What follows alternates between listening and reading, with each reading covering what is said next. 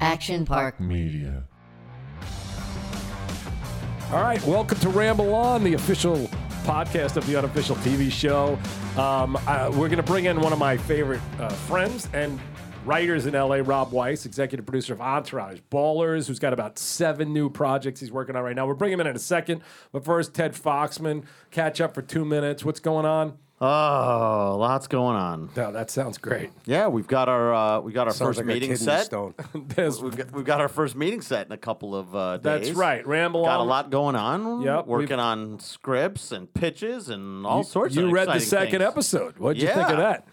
Yeah, it was pretty mind blowing that you were able to surpass, I think, even what is already an unbelievable pilot. I think we've got a better second episode. That's exciting because when Weiss comes on, he'll tell you, the pilot's the hardest one because you got to set up a lot of stuff and then hopefully you get rolling. So we did that, but just weird things. I mean, I'm so embarrassed because last night I go to this Emily Pizza that I go to all the time. Is that the one in Santa Monica? Yeah, it's Santa Monica from New York, amazing pizza, and I don't wear any clothes anymore. Like I have the same 4 T-shirts, and now we have this merch. So I got a Medellin shirt, I got a Suits Suck shirt.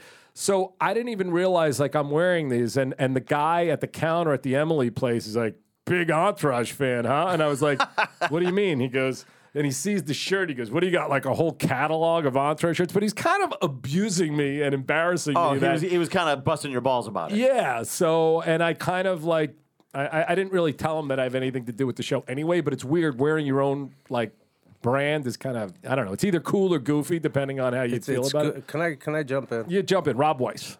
Rob Weiss, everybody. It needs no introduction. I never kept any of the Entourage gear, none of the rap gear, because you can't rock your own shit. You're dude. right. You just can't, man. So I should be embarrassed. I always gave it away to the ex-girlfriend's family or the housekeeper, the crew. Like people who would appreciate him wear it, But let's discuss. If somebody who's slinging pizzas in Santa Monica is giving you shit for wearing Entourage gear, what's your response?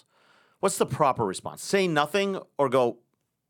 I say nothing because I don't. I said I'm picking up your attitude, but I actually created the show, so that's why I have a lot of the gear. No, I don't say that because I like to know why. Meanwhile, you're slinging my slices. Vintage TV is my jam. That would have been a good line. Why knows? First of all, like you got your like Three's Company Regal Beagle hoodie. By the way, that would be a great one. But you know what? I don't know that. I don't. First of all, I don't know if it's bragging or not bragging. Depends who you are. Obviously, he knew the show, which was cool because he was a younger guy, so that was nice. But Weiss, I think, was with me back in the day when I put myself on Entourage with Rob. We were in the scene together with Larry Charles and Dylan auditioning. But I went to Moro's where Rob just went an hour ago, which is where we shot the pilot of Entourage. First scene ever was at Moro's. Yeah. But I walked into there the next day after our episode aired, and all these girls were like, oh my God, you were on Entourage last night. And I was like basically an extra. And I was like, yeah, that was the proudest I was. I don't want to be like, oh yeah, I created the show. And like, I don't really care about that. But I was embarrassed that. We did that twice, right? We did it two. We did 2 episodes, yeah. And the second one, I wasn't allowed to speak because we just didn't have it in the budget. No budget for you to open your mouth. Yeah, and I kept fucking up the takes. Like they would say something, I'd be like, that's right. And they'd be like, shut the fuck up. You know, Weiss, I don't want to keep harping on this show, but I would like Rob to watch it because I think he would appreciate it. But this guy, Nathan, which now I can't remember his last name. I can't remember his last name. The show on HBO called The Rehearsal is so, I've never even heard of it. In my opinion, it's so mind-bogglingly brilliant, like Sacha Baron Cohen stuff. But he goes into such detail of insanity, of reality meets this. So long short of it, he was doing like this birthday party for a kid, but it's sort of fake, but it's sort of real. But because of their budgets, at this poor kid's birthday party, none of the extras are allowed to speak. So this birthday party, you're watching these extras mime like happy birthday. Yeah. And all the kids there are not allowed to talk. So this poor kid for his birthday is sitting there where all these people are silent. So it's a hybrid. It's scripted reality. It is so hard to explain it. Yeah. It is. He's going to win. Is it British? No, he's American Jewish guy, and I think he's like the next Albert Brooks, Larry David. He's brilliant. It's pretty great. Yeah, so I would ask you to check it out. So anyway, Rob Weiss has I've talked about this on Victory before when he came on.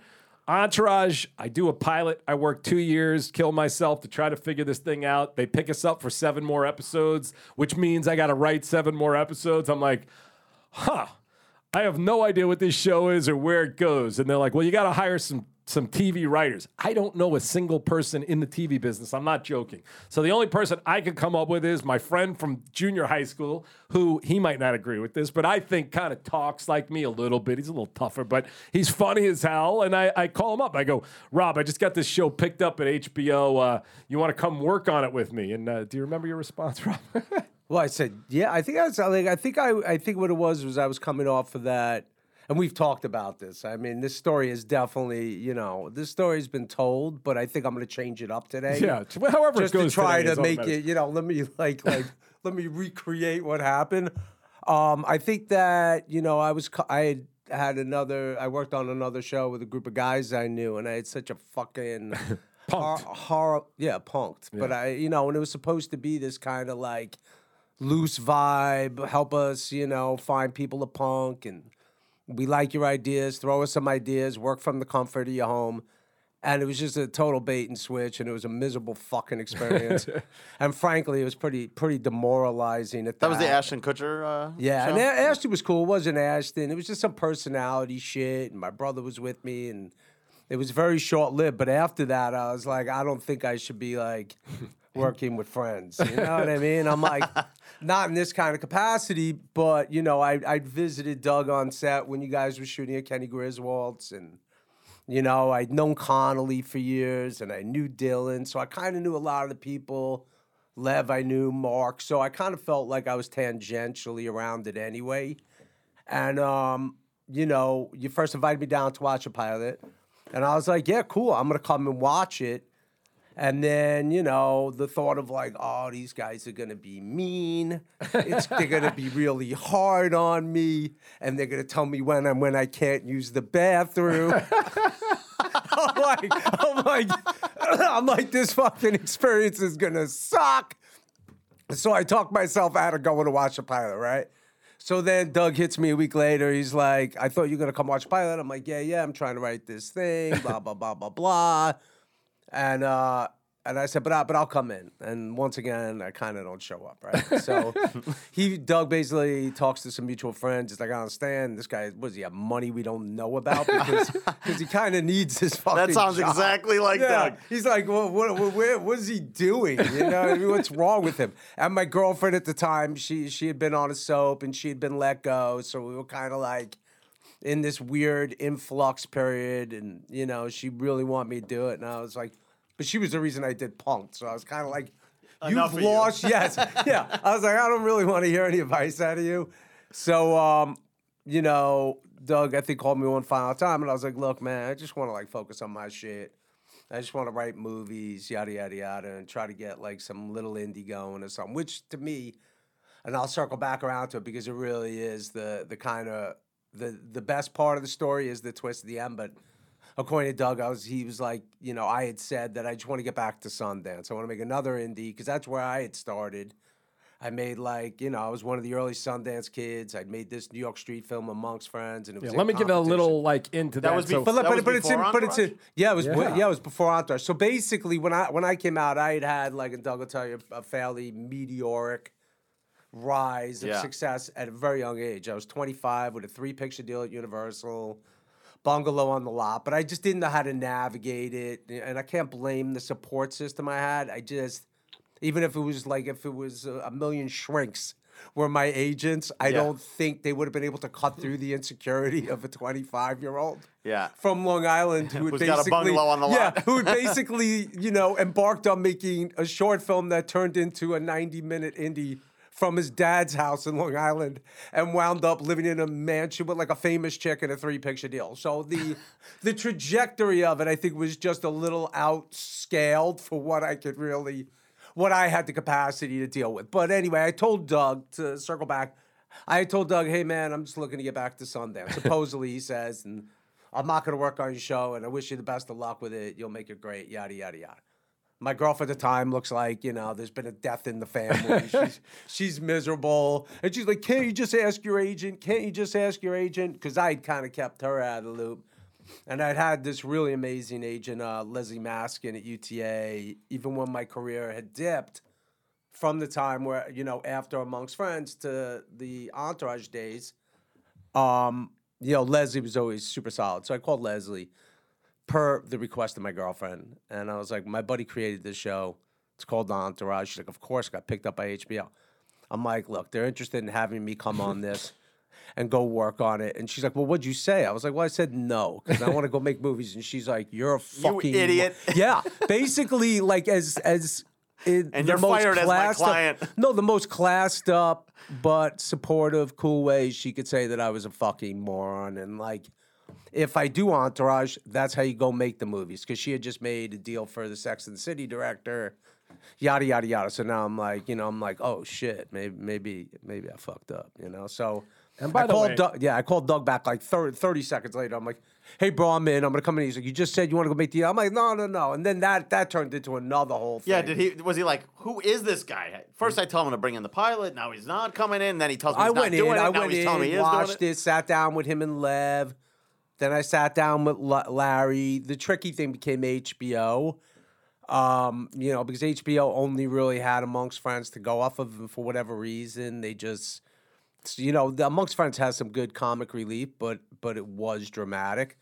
Ultimately, it was a drama, so that was kind of the issue. But just to give full color to the story, a couple of things. Rob and I have such similarities in that we usually say no to things first, whether it's insecurities or whatever. But not over the last 10 years, all I did was say fucking yes, and I got exhausted from doing it, and I took too many flyers on too many jerk-offs and things that just... projects that don't go and people that are full of shit. Now I'm back to just saying no to everything. I'm like, no. So maybe it was right to say no, but people ask all the time, where did the Billy Walsh character come from? It came 1,000,000% from Rob. That doesn't mean Rob is really like that character, but it came from that. But Rob and I have both had similarities. And look, when Mark and Lev brought Entourage to me, the first thing I said was no. And like Rob at the time, I was completely unemployed. It's not like I had 15 other offers come in. But the old, like, it's weird because you kind of like, you go through these cycles of, was like being like overly precious, right? Yeah. It's like, you'll have times where you go, oh, you know what? I could afford like to do something shitty if need be.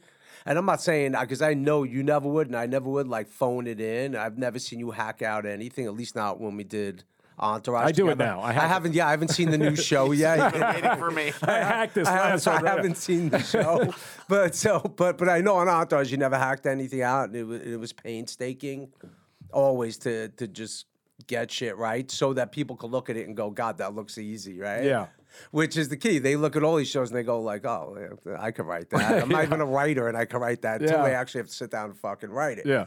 But, I think that, it's tricky because when you look at things from the onset, you try to put yourself into the creative process before you've even engaged, right? And that's never a particularly great setup, If that's what I did when I was young, which is why I couldn't pull a trigger on a movie, right? It was like I'd get close and then I'd be like, oh, this doesn't make sense. This movie sucks. I'm going to pull it off.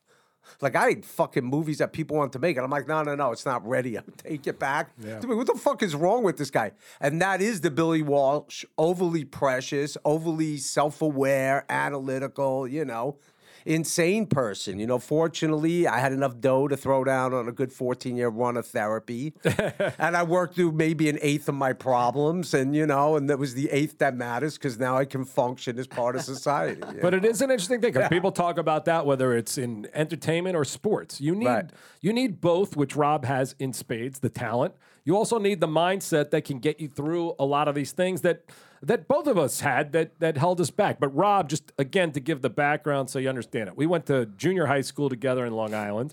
And Rob, I made a little short film called The Pitch, which became as successful, I think, as a short film could be. And I kind of thought like I had made it. And then Rob made Amongst Friends, which honestly is one of the... 10 movies of the last decade that exploded so much at Sundance that it was, at least for a moment, life-changing. And Rob was photographed by Annie Leibovitz, one of the biggest photographers of the world, put in Vogue magazine. Barry Levinson. I was in Vogue twice, man. So you're like the up-and-coming new star. No, I was the guy, man. Bruce Weber shot me for Vogue. Annie Leibovitz shot me for Vogue. Barry Levinson put you in a movie with Joe Pesci. Hollywood, yeah. And I was Jimmy Hollywood. Oh wow! And then Rob. Every time I'm on the precipice of absolute ruin and destitute, I remind myself that I've been blessed to be the focus of 2 New York Times Sunday Arts and Leisure articles, right? And then I go, is that really possible? That I could end up homeless in a box? Is that really how this shit plays out? They do these pieces on you, and then the third piece is like, look at him now. Yeah, I'm living like, behind this building on Beverly. But it is funny because we both have that same kind of fear-based thing that does kind of motivate us and hold us back a little bit. It's fucking real. Listen, I'm gonna tell a story without saying any names. This is fucking nuts. I'm walking through Larchmont with my son.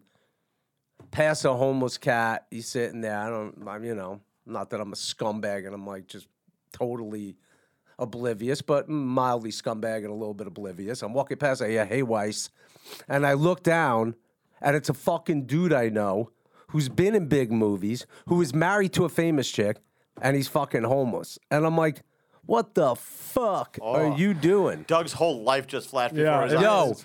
Yo, he was in shit, and he was married to a famous chick, and he's a photographer, and it freaked me the fuck out. And I see him all the time, and then my kid was like, "I saw you yesterday when I was here with my mom."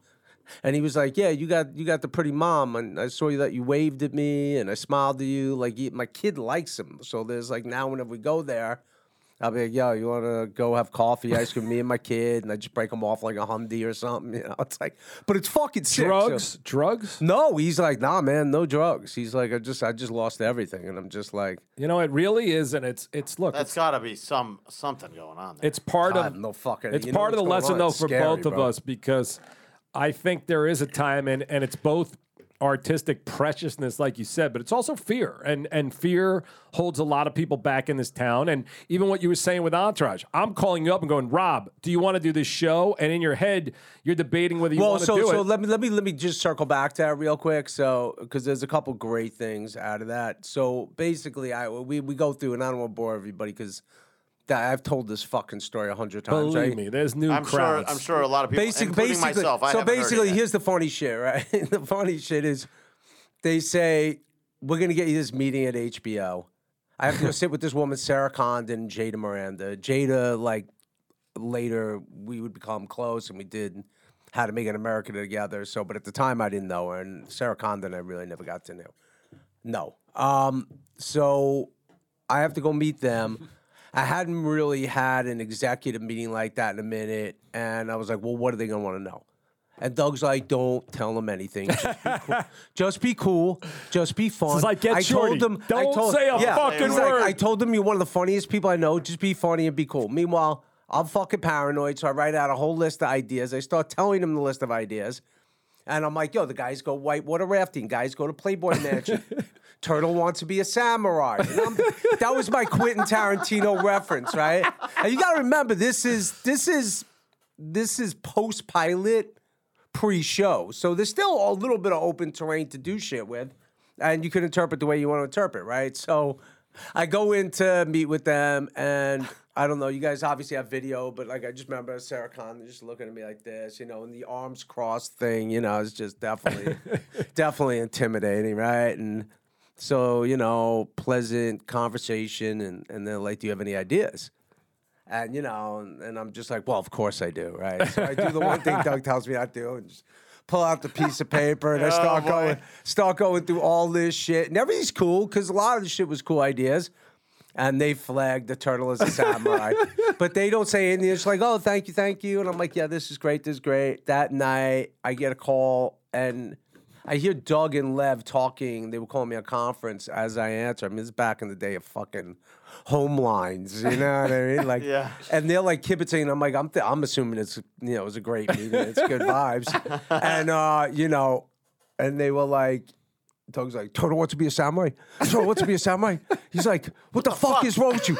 And Lev's like, yo, we had this done. We had it done. And you ruined it. And I'm like, what? Now it's like I'm in this position. I didn't even want this fucking job a week ago. Now I'm like in there, like, now I'm in there, like, I'm going to get this job. So basically, he's like, yo, this is Lev, not Doug. He's like, you got to go write 2 scenes for the show. And I'm like, HBO wants me to write. He's like, right now. It's like 10 o'clock on like a Tuesday night. He's like, got to go write 2 scenes for the show. And I go, HBO wants to read a couple scenes? He's like, it's not for HBO. It's for me because I think you're a fucking moron. You remember that? He goes, I think you're a fucking moron. He wrote Rosh Hashanah. I wrote the Yom Kippur, and they wear the beanies, and the club was dead. They were all in Sunset Marquee. And then I wrote a thing where the guy from like Incubus gives Vince a gun, right, as a gift in like in the back bungalow of it. And everybody's like, all right, he's great. And then ultimately it was Doug. Like, all this hype was made out of we don't want Rob, and I think that was coming from that Sarah woman. And meanwhile, she's probably fucking huge. I don't know. What is she running Amazon now or something? I don't know. I'm going to find this out when all of a sudden my pitch meeting's canceled. I'm like, I didn't even know she was still in the business. I was like, 4. I love Sarah to death, but Sarah said at one point when I was writing the pilot, you didn't want to see Vince, right? No, she just wanted to see feet. That was a whole other thing. But she said, we didn't hire you because we thought you were funny. But at least we thought there were going to be a couple of laughs in this script. Oh, I remember that. She was okay. I don't really know her personally. It's just process. Yeah. You know what I mean? So, I'm not shitting. But what I wanted to say, I want you to keep going. But what I want to say about the process is we start out with like, Rob, please come work with us. Please come work with us. You finally get your girlfriend to convince you. And then all of a sudden, HBO puts you through the right, ringer. I'm going through the fucking, I'm being put through all the hurdles of it, right? So basically, I write those scenes. You guys like it. You have this big meeting with Carolyn Strauss, who is was president at the time, right? Responsible for Game of Thrones. And you went in, and she wanted you to hire the 2 cousins. I won't say who they are, but you remember the cousins? No, I don't remember. I'll give you hints. Bang bang.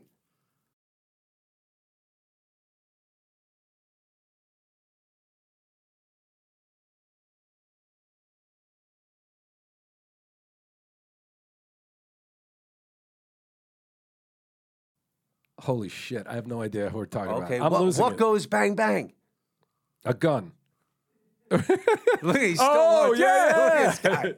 I don't remember even meeting him. That was a great story, too. But anyway, so fucking, like playing password. But you know what? I'm like, but the story you're saying, though, is so, but the story you're saying is so interesting because it is the reality behind the scenes of what goes on in this town and why it's important that you never know where your friends are going to end up, because the reality is I'm never getting this gig without Lev. You're never getting this gig without me. Right. And if we don't come together, it's like... Well, that was the amazing thing about Entourage. Like, if you really looked at it, everybody involved in it needed it.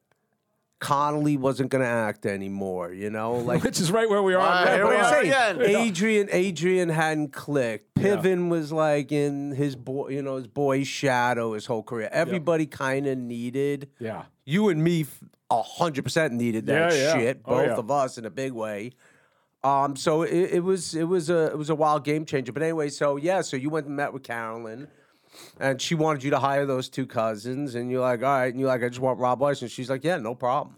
And then all of a sudden, like all the obstacles, the insurmountable obstacles were just like, what obstacles? Yeah. Well, then we know what the next obstacle was. Oh, now we got to come up with 7 more of these things. But it is so funny because, of course, I know Rob, my whole life essentially, and I know how funny he is, and I know the way I look at him is similar to how I write. We're gonna write lines that are memorable. We're gonna do it together, separately, whatever it is. But I remember, and Rob's contributions are limitless to the show. But I can remember back to everybody always asks, where did you come up with like drama steals the batteries from the remote control at the radio station to use in his razor to shave his pubes? Oh, you know what, dude? That was like, so I don't remember the battery part of it all. That was your idea, bro. No, the shaving the nuts was because I had that crazy experience with Andrew Left and Mark Turkowitz. You know both those guys, obviously. Obviously, two close friends. So I had never. You shaved their nuts? No, I had never shaved my own nuts. This is going back, by the way. Like, I'm all about fucking grooming, but at the time, this is like 25 years ago. I don't think I have any knowledge. There was nobody. I didn't, to my knowledge, nobody manscaped. Well, I wasn't doing anything. I was the married guy, and Weiss was like living the younger life, and that's why I'm saying when he came up with the manscaping thing, which is 2005, I didn't know what he was talking about. Because it came from them, because I was going through a breakup with the girl that I was like living with when the first and Left the Turk one. Shave your nuts. No, but like one of them said somehow in conversation it came up, like I don't remember who brought it up first. I think it was like Left said something like you don't trim your balls, and I was like, no, and he's like, no, he's like, well, maybe that's your problem. He's like, he was like, what's wrong with you? And then I asked Turk was there, showed up, and I was like, bro, you trim? He's like, yeah, everybody trims. What's wrong with you? And then in my head I go, maybe that's why my relationship's not working. but I was again, I was like 28. The logic of shit, is crazy. But that just always stayed. Well, what I can tell you is I remember. Look. Do I know that Rob's going to work out on this show? Do I know that I'm going to be able to write any more episodes after the pilot? I had no idea, but I believed in you, and I did have to say to Carolyn, I believe in this guy, and let's make it happen. And I remember, which you may have forgotten it, when you came up with Drama stole those batteries, and we used them for later, I thought it was such what I wanted to do with Entourage. The details are everything. And everyone can talk about, the plot. Somebody even wrote to me yesterday, here's the plot of Entourage. Good shit happens, bad shit happens, and everything works out. It's not the moments, man. It's the friendship. It's the moments. And Drama stealing batteries from that remote, I thought was so genius. But I have never seen Entourage beyond the airing of the episode. Right. So the episodes would air. You mean you've never gone back and watched any? No. Wow. So a girl I was hanging with like a year ago started referencing something from an episode. The one with the trans woman and the mayor. The mayor, yeah. Right. And what's crazy is my buddy, I think, had a baby with that actress. I think it's the same actress. I'm not positive. But I watched that episode. I was like, holy fuck, this is crazy. Yeah. Because it's the first time I'd seen an episode literally in like 15 years. I don't know. I don't watch any of it. Like, I don't think I've ever watched the Ballers episode again. I watched one episode. You watch Amongst Friends ever? I haven't seen Amongst Friends in 20 years. Which, by the way, is I would fucking lose my mind. It's so insane that you can't find it because I've never seen it. No, it's on. People hit me all the time. People are watching it on one of these streaming things called. I don't think it's Roku, Vivo, like one of these things. What is it? Freebie.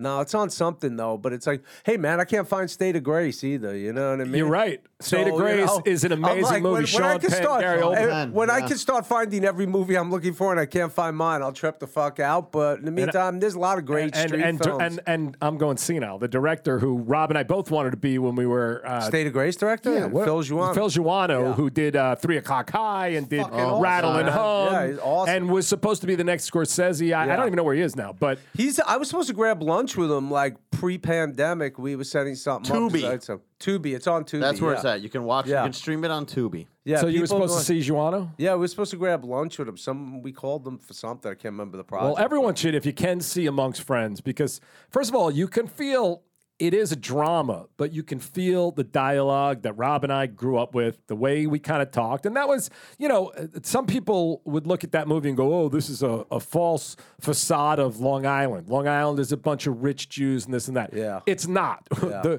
That movie is an accurate portrayal, even though, the neighborhood that it's presented in as a somewhat wealthy enclave. Well, it was, but that was the point of it, right? Is that you could have money and still behave badly. But I mean, do you need more like proof than? But we also everything you see every day now. You know. But we also know that we grew up with a lot of people, even in that money. I mean, Rob and I had a mutual friend. We won't mention his name, but I mean, it doesn't matter. What's he going to do to us? But at my 25th reunion, I ran into him and I said, "You're not going to cause any trouble tonight." And he was a friend, but he was the tough guy in my high school. He's like, "Come on, I've changed." And 6 months later, he was arrested for 5 murders, and now he's doing life. And Rob was a friend to him too, sort of. Well, I knew you had reason to ask. No, I knew him like again. That was tangential to the other guy who I don't mention. But I don't mention the other guy because.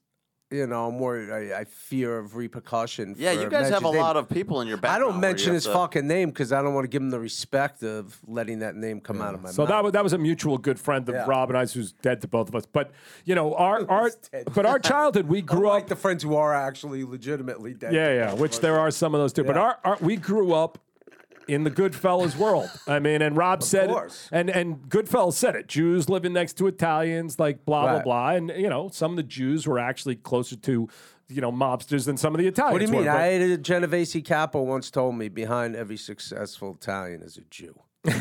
Told me that, man. I wonder if that's maybe true. he was just trying to flatter me. I don't know. But also we had, we had some tough Jews though as well. You were sure, man. What do you mean? A lot of them are out here with us now. Yeah. So no, it was. I think amongst friends was authentic, and I think the key to the entourage success also was authenticity. Yeah. And I mean.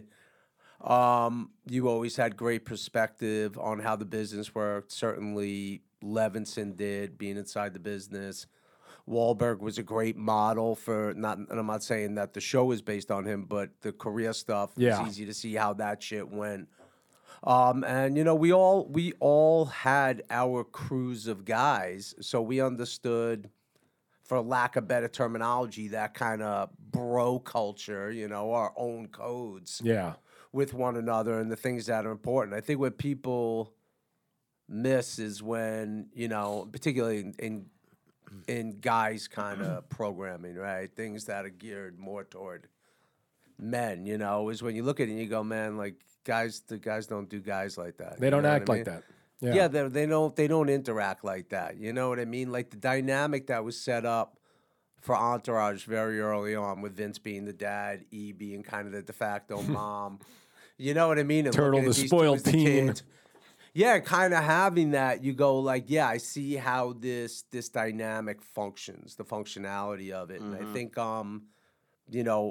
more now than ever, when you're kind of doing those, pieces about like communities, you want to be able to understand people's part in the dynamic, so. Yeah, but I think that is, Rob and I, we have friends. In fact, one of your good friend's sister just texted me 10 minutes ago. So, but we have friends for 45 years that have been around us, and I think friendship's very important to us, and that's what the show was. So, I want to get into some other. You want to talk about pregnancy and the baby stuff? Yeah. So Weiss is another one, old man with a young child. We tapped the curtain on it first. What's that? Yeah. But no, what I want to talk to you about a little bit before we get into Rob was actually catfished, which I want to, since we talked about the Manti Te'o thing, we'll talk about that in a minute. Yeah. But I want to talk a little bit. I was not successfully catfished though.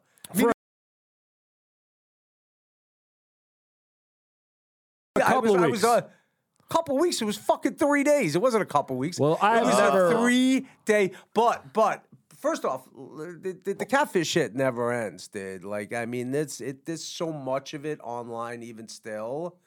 That's insane. All right. Well, let's get into your catfish story since you want to jump in it, because what I remember is I went through your divorce with you, and I remember you being far more emotionally depressed over this 3 day catfish than the divorce. No, that's not true. You seem very. I'll go with you because it's funny. Like if you want, you could have teed this up before I got here. You know what I mean? Because now I'm just keeping it real, but that's not true. All right. So let's get to the real story. And as I told you outside, and I'm try to explain these things without mentioning the specifics of who they were, but I had a girlfriend that was the subject of a catfish, right? So somebody had used her name, her likeness, and pretended to be her to bilk $300,000 out of men. Whoa. Yeah, and a puppy. $300,000 and a puppy. She was a young girl from a built good people family. out of puppies? Right, like, yes, so I got one puppy. She was the girl I was dating was a good girl from a good family in Newport, successful model. Random, like, people started coming up to her on the street in front of her family, like, hey, it's me. I sent you $10,000 to get you back from the Maldives. Like, crazy shit. FBI got involved. They tracked the person to Ohio. They tracked down this guy in an apartment complex in Ohio. Arrested him, obviously a guy with a high voice, right? High-pitched voice. Arrested him. He did 3 years in prison. When I started dating her, she was like, you should know that I had this experience. And there's articles online about it, this and that. So she had shown me the movie Catfish, which I thought was insane because, like, who knew about that shit at that time? Nobody, right? Cut to, and again, everything changes when you have fucking FaceTime. You know what I mean? Everything changes now. Yeah. But there was none then. Right, there was none then. There's none of that shit. I mean, I guess everything was a still photo. You could conceivably meet a girl, be like, "Hi, would you like to download Skype?" and run the risk of sounding like just a fucking creeper. Yeah. But it was really weird. Somebody didn't reach out to me. What had happened was at the time I had Twitter. I don't have Twitter now. Twitter to me just seems like the scariest fucking app in the entire world. If you have a big mouth, it just seems like death. So I don't use it. But at the time I was using Twitter. And I saw somebody had followed me on Twitter, and I recognized the name. And I was like, oh, I think that's this. And it's so fucking funny, man. Even driving here, knowing that we're going to talk about this, I was like, what was this chick's name? And it was like, I remember when it all came out, I was like, oh, shit, that's two designers. It was like it was like, like Chanel Versace or something. Like, it was like Goyard, Saint Laurent. It was just so weird. But I can't remember what it was. But anyway, like I saw that this person started following me on Twitter, and I'm like, oh man, I think that's this like cute girl that's also on my Facebook. So I was like, all I did was follow her back, and she sent me a message, "Hi Rob," and I was like, hey, we're Facebook friends, right? You're that girl who's in med school at Columbia, and she's like, yeah, that's me, this and that, blah, blah, blah, small talk. All text. This is all, at the time, it's all gotcha. DM on Twitter, whatever that instant message, whatever they have there. And it's super small talk. And I tell her, I was like, oh, my dad just got diagnosed with a brain tumor, which is the important thing. He had actually just had it removed like 3-4 days before that. So obviously I'm in a little bit of like an emotional vulnerability. I don't really get emotionally vulnerable, but I'm in a little bit of a whirlwind of like shit going on, you know what I mean? But I'm distracted is a better way of saying it. Okay. Like I don't really look at myself as like the emotional, victimized kind of person. You know what? He's so plain. I know he was hurt after this ended. I know. I wasn't hurt at all. Okay. So there was zero emotion, but it's pure comedy. So no, not his. The whole story. So basically, at the time I was single, and my dating life was pretty like at that time was pretty like active. So I wasn't putting any real stock in it. I wasn't like I just got a divorce. I'm not out there like looking for the one. Like I'm just like I'm all good, man, doing me. You know what I mean? So we're having this small talk, and I say, oh man, I got to go see my dad. He's in the hospital. He has like he has something called like hydrocephalus. And she goes, oh, that's like so smart of you, call it by its clinical name. Most people just say water on the brain. So I'm like, oh, this is that doctor chick who's in med school in Columbia. I'm like, that's all the fucking proof I need right there, right? As good as the diploma. Right, so she's just like, she's like instant messaging me. I'm going to like Cedars. I'm meeting up with my brothers, this and that. At some point, I'm like, look, just text me. You know what I mean? Let's just move the shit to the cell phone, right? So she started back then I probably had a fucking BlackBerry. I don't even know if I had an iPhone yet. I don't even remember the year. But it's my dad died like 11 years ago, so it's pre-death. So this is how far back it is, right? So she starts like texting me, bullshitting. She's sending pictures, like normal pictures, no news, nothing racy, nothing crazy. But even then I'm kind of like flagging. I'm like, oh, like, she looks so good in this angle. But, like, in this angle, she looks like a different person. But I'm, like, not putting the pieces together. And I'd already had a girlfriend who was part of this catfish thing. I just should have done it, but I'm like, whatever, I'm going to keep going with it. So I'm texting all day with the girl. This is like all through a Friday. Saturday, text. I go to a party on Saturday night, and she's hitting me up, and it's late at night. And I'm like, yo, just call me. So now I move it from like the text to the phone calls. She calls me. I'm driving back from Bel Air or like to my house in the hills. Chat. I literally fall asleep on the phone, like talking to this girl. Like we have like a 3-hour conversation. And I'm like, she's cool as fuck. But I'm like, man, she keeps using all this vernacular, like out of Gossip Girl and shit. Like, it's so weird, like this terminology she uses, you know? But she's cute and she's smart and she's funny. It just didn't feel very med school to me, right? So come Sunday, she's like, look, I told her, I said, look, I'm getting ready to write this script with a buddy of mine. And on Sunday, she's like, you should come to New York and you should write the script here. And I'm like, yeah. She's like, she's like, yes. My parents, like, and her family's obviously very wealthy. So since she's fictionalizing, there's no point in making them poor. Yeah, why would the dad not be running $1 billion fund? It's all make believe anyway, right? It's not real fucking money. Who gives a shit? So she's like, no, we have a lot of property. We have an empty townhouse. You and your friend can use the townhouse. And I'm like, holy shit, this might be dope. You know what I mean? I'm like, this is the greatest relationship ever. Yeah, I'm like, I'll go to New York for like a month, hang with this chick, you know? I'm like, and just like, you know, so I hit my writing partner on this particular project, and he's a little like on the spectrum, and he's just like, oh, you know, like, which New York kind of shit, you know? I'm like the fucking New York back east, motherfucker, you know? So he's like, he's down to do it. You know, he's down to go. So I'm like, cool. Monday, my assistant shows up, and I'm like, look, bro, see, like at the time I was riding motorcycles like every day, so I was like, see if you could rent me a bike in New York. Like, I'm really making this move, man. I'm set to go to New York for like a month, you know? So, fuck is that? I'm in a good mood, and I like her.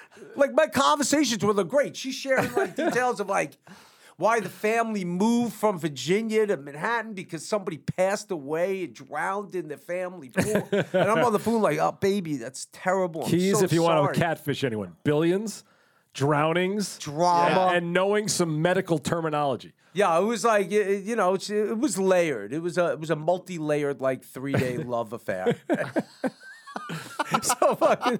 So basically, Monday comes, I'm making this plan to go to New York.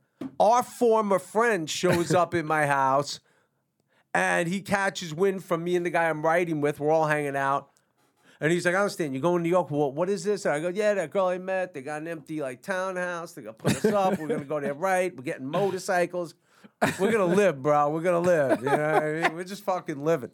So he's like, what's this person's name? This person. That's my girl. What do you mean, this person? Yeah. No, it's the love of my life. Really care, but like, I was like, I tell him, right, and he's like, I can't remember if he looked up, like, he's a sneaky cat. This guy we used to be friends with. He's got, like, you know, databases on his thing. He can do research. Like, he's really, like, he's a strange guy, you know? So he's, like, looking her up. He's like, what's the father's name? The fun? Like, oh, shit. He's like, basically, look.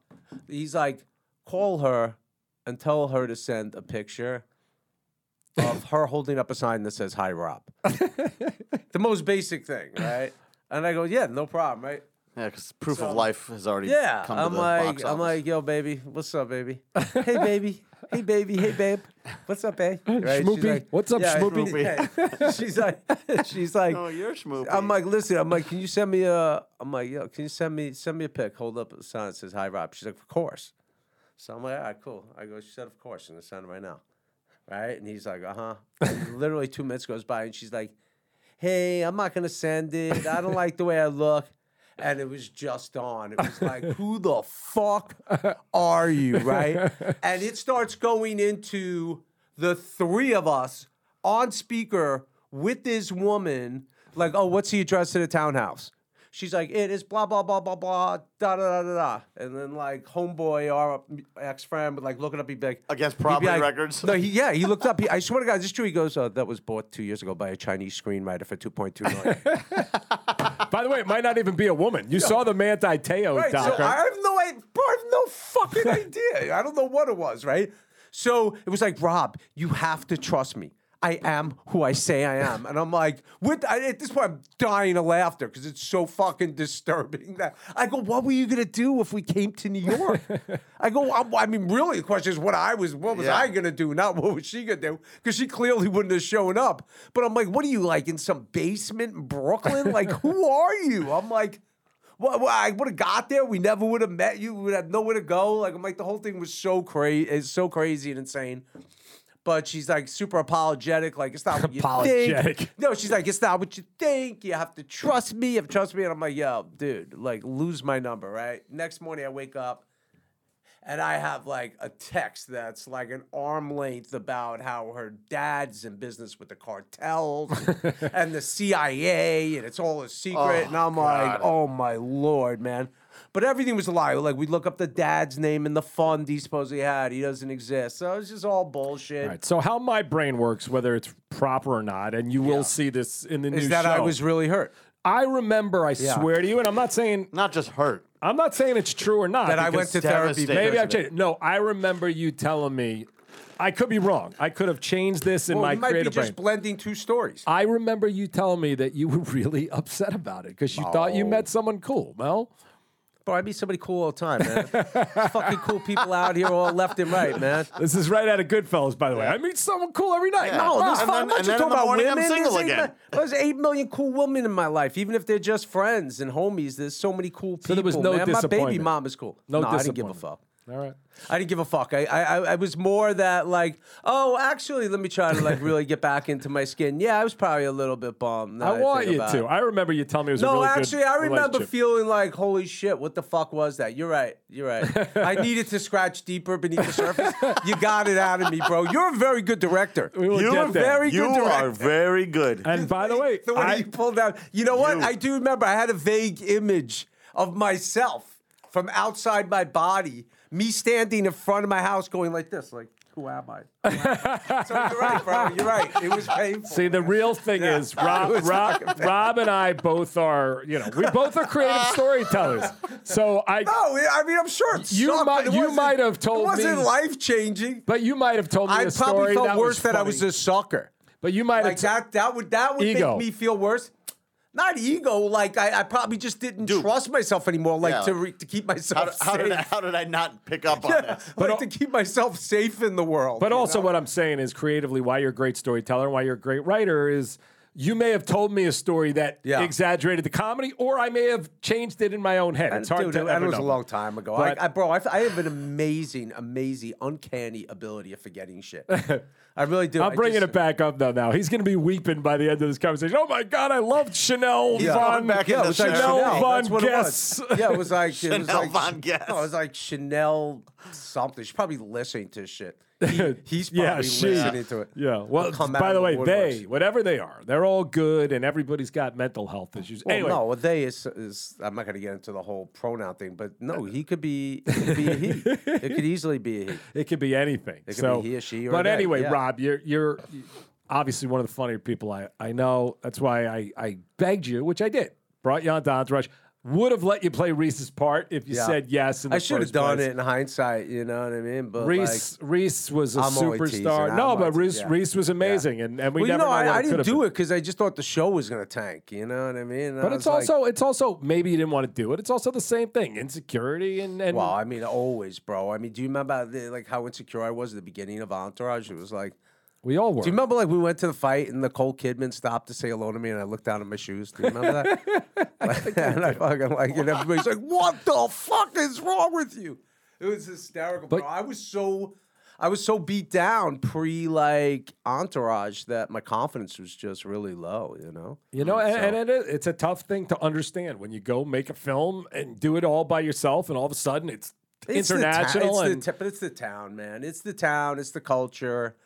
It's it's to set you up to fail. It moves super. But what excites you now? You got a bunch of pilots you're working on. What are you excited about? I'm excited by everything I work on because I'm not doing shit anymore unless I'm excited by it. But I do accept the reality that I can't control the fate of these things.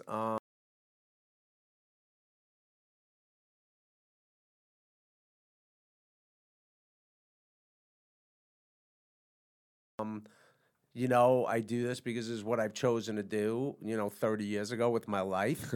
If I could go back in a time capsule, this might be more of a side gig. You know what I mean? But I can't, and neither can you. What would be the main gig?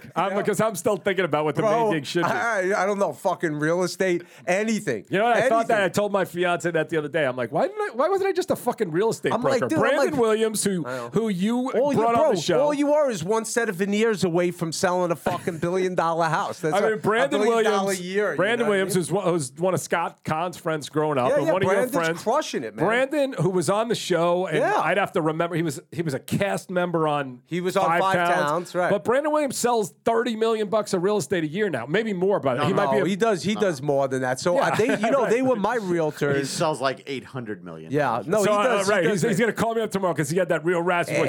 $30 million. Doug, I did that on one house last week. Yeah, I think listen, I love Brandon, but his wife's the G in the Is it Rainey that's the G? Fuck yeah, man. Brandon's smooth. Rainey's the best. Wow. So, but anyway. And I'll say that right here, Brandon. If you got a problem with it, you know where I live because you did my deal on the house. So come over, bro. But I think settle it. I think it's an interesting thing that a lot of people in this business. Too, no, but I'm talking about us. I think a lot of people in this business, they get to it. Rob and I, we have been very successful, but we still have the ups and downs pretty much every day. That's what I'm saying. Like, for me, it's been chapters, right? Chapter 1 was successful. Then I had a low. Entourage started chapter 2 that was successful. I feel like the pandemic and a lot of the social kind of, issues we've been going through shifted the business a little bit, and that created another little vacuum right now, which has been good for me because I've been using that time to develop, but hopefully we'll move into another super prolific, productive period. Well, I hope it happens. But what are you going to do when I call you up and say, hey, Rob, you want to come work on Ramble On? What are you going to do? What's your answer? I'm going to see what kind of money you get. I'm going to see what kind of money Ted's got. Yeah, so he's got plenty, by the way. Catfish that motherfucker. That's the right move. It should just be, my answer is yes. Yeah. By the way, I'm excited to be a part of it. Yeah, and then you let your agent deal with the deal. That's what I'll fucking do, Ted. I'll say that on air, on tape. I'll commit myself to it. Yeah, you commit. Listen, Doug knows he could always call me for anything. I'd like to see the pilot. I'd love to see. We'll show it to you. I heard it's great. I'll send you a link there. Yeah, we're really excited about it. Episode 2 is great, but and getting back to it one day with us. Because we would rewrite the history. Because Rob and I and Larry Charles was right there. We had a stressful first year on Entourage, and not because of either of us, just because we didn't know what we were doing, and we were learning as we went. There's a couple things, right? Like, we didn't have a process. None of us had ever run a show. Larry had run shows, which was wild because Larry seemed so unorthodox in the way he approaches things, but I guess that's why he mostly just sits down and does it. You know what I wanted to talk about, because I'm doing it now with I wrote the second episode of the script, and everybody loves it, but it's thin. And what I was talking about the other day, some of people's favorite episode is the Sherpa episode 4. I think 4 is season 1. So I think I wrote a draft of a script. That was not in it. And you said, which sounds so ridiculous in 2022, the town was dry of weed. And I remember going, huh? That's hysterical, yeah. And I remember going, what do you mean? And you're like, there's no weed in Hollywood. I thought you were fucking with me because I didn't even understand. Oh, I knew that? You knew that. How the fuck did I know that? I have no idea. But then Larry goes, oh, we should try to weave that into this episode. And I honestly did not even understand at that point in my life how you could take a finished script and then add a whole other layer. Add a sub-layer. And what did Larry do? Larry took a cocktail napkin and he put that whole thing. There was Val Kilmer's first draft of that speech that Larry Charles wrote was 7 or 8 pages. Do you remember that? Yeah. And he just went, which part of me now, because I spent a lot of time chopping it down. Right. And there's a lot of people who go, we want more of that, more of that. I probably should have left the whole thing because Val was so incredible. Well, it should have been on supplementals, right? It should have right. been like on the DVD or something, all the outtakes of it. But it's an interesting thing. Do you ever do that? Do you ever take like a done script and go, okay? Oh, all the time. I mean, I know you don't watch Ballers, but Ballers was constantly layering in more stuff because we were servicing so many characters with intersecting storylines, right? So you'd look and be like, oh, we didn't service this character, or you know what, let's put this in there also. So you're just adding layer on layer on layer of it. That's what I was up till 4 a.m. doing for free, by the way. Yeah, well, you're running a lot of characters in this new show. In a half hour. You know? And you remember when we started with, well, by the time the pilot, I guess we had narrowed it down when the pilot was done. When Entourage started in that first draft, there were like 11 characters. And HBO, I think they realized they got a guy who has no clue what he's doing. They're like, I don't think there's a half-hour show in the history of television that introduced 11 people. I had a bodyguard, I had a chef, I don't even remember what else. But Ramble On pilot, which now I'm honing in that there's really 5 or 6 main people, which is the most you can do in a half hour. I mean, you could have other characters, but so you would do that a lot on Ballers. You'd come in and go, okay, we got to get Troy, who I saw, by the way, I ran into him a couple of weeks ago with Ted at John and Vinny's. Yeah. But so he wasn't, so Troy, the thing with Troy is more, and I love Troy, man, he's a brother. Troy, we would on occasion find really cool little stories for him, like whether he was going home and he was staying with his mom, like little things and, you know, his relationship. But for the most part, he was an extension. He was the deal-making extension of other characters, right? So, but it was really more like Dwayne, Corddry. Off of the two of them would be like Richard Schiff and Steven Weber, right, with the business stuff. I didn't even know those guys were regular. Schiff was a regular? Yeah, Schiff, Steven Weber. We had the fattest fucking Russell Brand was a regular last 2 years. That cast was fucking awesome, man. I would stand there some days and just be like, I would look at like Corddry, Dwayne, and Russell Brand run a scene, and I'm like, holy shit, I'm directing these guys. I'd be like, this is fucking dope, man, you know, because I loved all those guys. But John David Washington. So John would have his storyline with like his family and, you know, Carl, who is like his best friend, and, you know, and then Donovan might have one with Red. There were just a lot of storylines, and we would just, you know, rev them up, and then it would just be like keeping them all driving. So well, that's what I'm doing right now. That's my joyous process right now to try to make sure everybody's serviced, even though nobody's paying me, Rob. You were getting the big dollars on Ballers, so not really. It's like underpaid? Yeah, I mean, look, man, I always feel underpaid and underappreciated. You know what I mean? But you know, I appreciated you. I know you did, buddy, and I still do. I know. No, I think it was that was a tough show. We didn't do a lot of episodes. You know how it is, bro. The more episodes you do, the more seasons you do, the more money you make. You know, we had a couple of very pricey people on that show. Yeah. You know, that we're getting a lot of dough. So it was, I mean, there was money there, but there's not like, you're not like riding off into the fucking sunset or floating off into the That's sunset. That's why Rob was so happy to meet that girl with a brownstone on Park Avenue in New York. Yeah. That was pre-Ballers, man. But Ballers was really the era. We only did Ballers 5 years. That was the era of me having my kid. Like, my kid was born around the time Ballers. I started dating my son's mother, Sasha, and we had my kid. That was like the run of Ballers. I was never single for a TV show.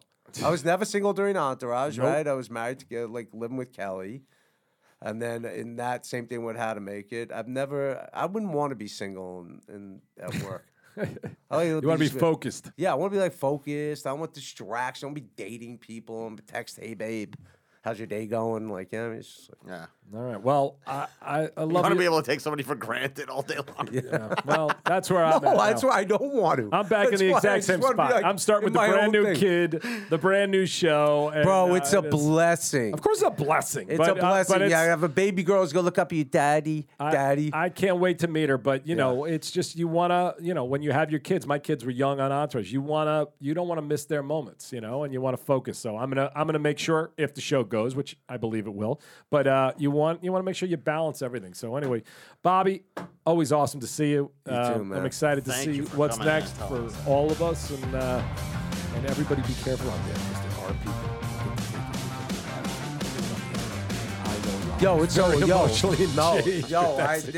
I had somebody else try to catfish me. But I'll tell them next time I come in, man. All right, good deal, Bobby. We'll see you soon, and really, for real, check out Amongst Friends if you can get it on Tubi, because it's an awesome. It's really an awesome movie. So and it discovered Mira Sorvino. She won an Oscar a year later because your discovery. Sure. All right, we'll talk later. Ramble On.